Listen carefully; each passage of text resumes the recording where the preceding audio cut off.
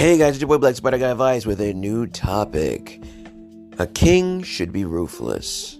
I've been meeting a lot of people out there nowadays that have been telling me, well, Spider Guy, a man can be soft, a man can be weak, a man can be low, a man can be low, a man can be weak, a man can be soft. But again, we need to ask ourselves the question, what do girls like and what are they attracted to? What does a woman want out of a man? And why does a woman want a man at all, right? Right. Now we can look at it from a biological standpoint, which is women want a man that is able to not only fight the beast and fight the monster that is nature, the darkness, and life itself. We can also look at it from another standpoint where they want a man to be able to protect them, feed them, and make sure that they're all right. But why does nature have it that way? Well, it's because their imperative or their job is to not only prepare themselves for the next generation, aka children, but also when the man comes home and he's done from doing all those things and providing, she can then tend to his needs. That's why she's more emoting, more emotional. She can feel things, whereas the man is more imposed to be less emotional, more logical, again, pairing off of one another. But back to the main topic, that is, a king should be ruthless. What is a ruthless man? Now we're not talking about a man that goes out and kills people per se. We're not talking about a man who goes about and acts in a manner that's, he's just going to burn the city to the ground. But we're talking about a man who has the capabilities of doing so, but still at the same time chooses not to. Now, this comes out in the forms of a toxic male or whatever. Or, and girls will say, well, I don't want a toxic man, and that's fine, and that's cute to say. But at the same time, we as men know for a fact, and some girls out there will agree, if they're willing to just be, open and admit it, that the bad boy, the toxic male, is what a lot of women end up going for, even after realizing that they shouldn't. My videos on Instagram and on YouTube, Facebook and TikTok can attest for this, because again, we have we have proof, and nothing is better at showcasing this than proof and video, right? Where we have tons of women going after men who don't care about them, men who see them as nothing, men who use them for nothing more than a plaything. Girls seem to gravitate towards these men. A ruthless king. Why is that, though, right? Well, we got to break this down. An alpha male, someone who's in charge, takes the lead, has things in order. This is attractive to a woman. This is wow, strong, empowering, and blazed with his own desire. This is a man that's going to provide a lot of value, because what he's doing is he's mentally strong, meaning he can handle himself in a fight. Physically strong, not only meaning he has high stamina, it also means he has got good genetics, strong health. And he's financially sound, meaning he can take care of anything that might come his way. He can feed himself as well as others. This is a golden ticket for a woman. Golden ticket. And the personality type that usually comes with a man who has all of these things is a man that is aggressive. This is why women like aggressive men. Because aggressive men, naturalistically speaking, are usually the men that also have the most food, have the better nesting accommodations, and are usually the healthiest, because in order to be ruthless, you need to have a healthy body and mind to be ruthless. So when a girl says, well, I like bad boys, or I like strong men, or whatever, reason why she goes to that toxic male is not because of, him being an asshole. It's because it speaks to the animalistic part of her brain, which says this toxic man, though he may be toxic, has the values we as a female are looking for in a mate to not only protect us, but to financially support us.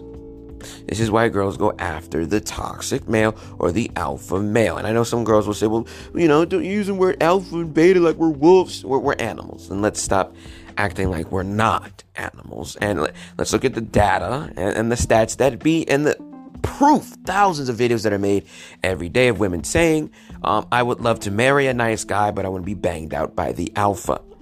This again goes back to what I said previous, which is girls want that male dominant strength, but they also want the beta bucks, because a beta or a man who is not physically up to snuff and mentally up to snuff, what he will do is he will stick around in the friend zone or in the background as a ghost, coming in and out of her particular situations or moments in life, trying to see if she's ready after being banged out and utilized to be claimed. This is what the nice guy does. Nice guy is the claimer at the end of the story.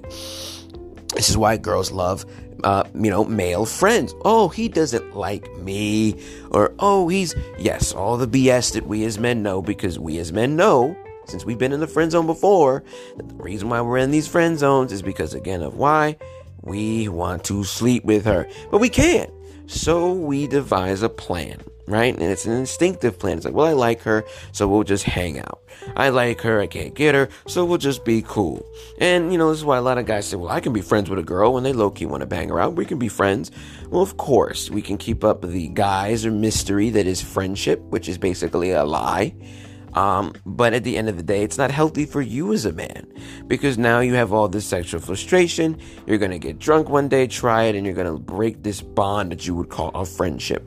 I personally don't waste my time. I'm not friends with girls I want to sleep with. I ask them out. They say no, I move on. But that's neither here nor there. Back to what I was saying. A king is ruthless. A king is ruthless because at the end of the day, we as men need to hype ourselves to the level of kingship. And, I don't hold that word king lightly. I don't see myself as a king if you think I'm saying that.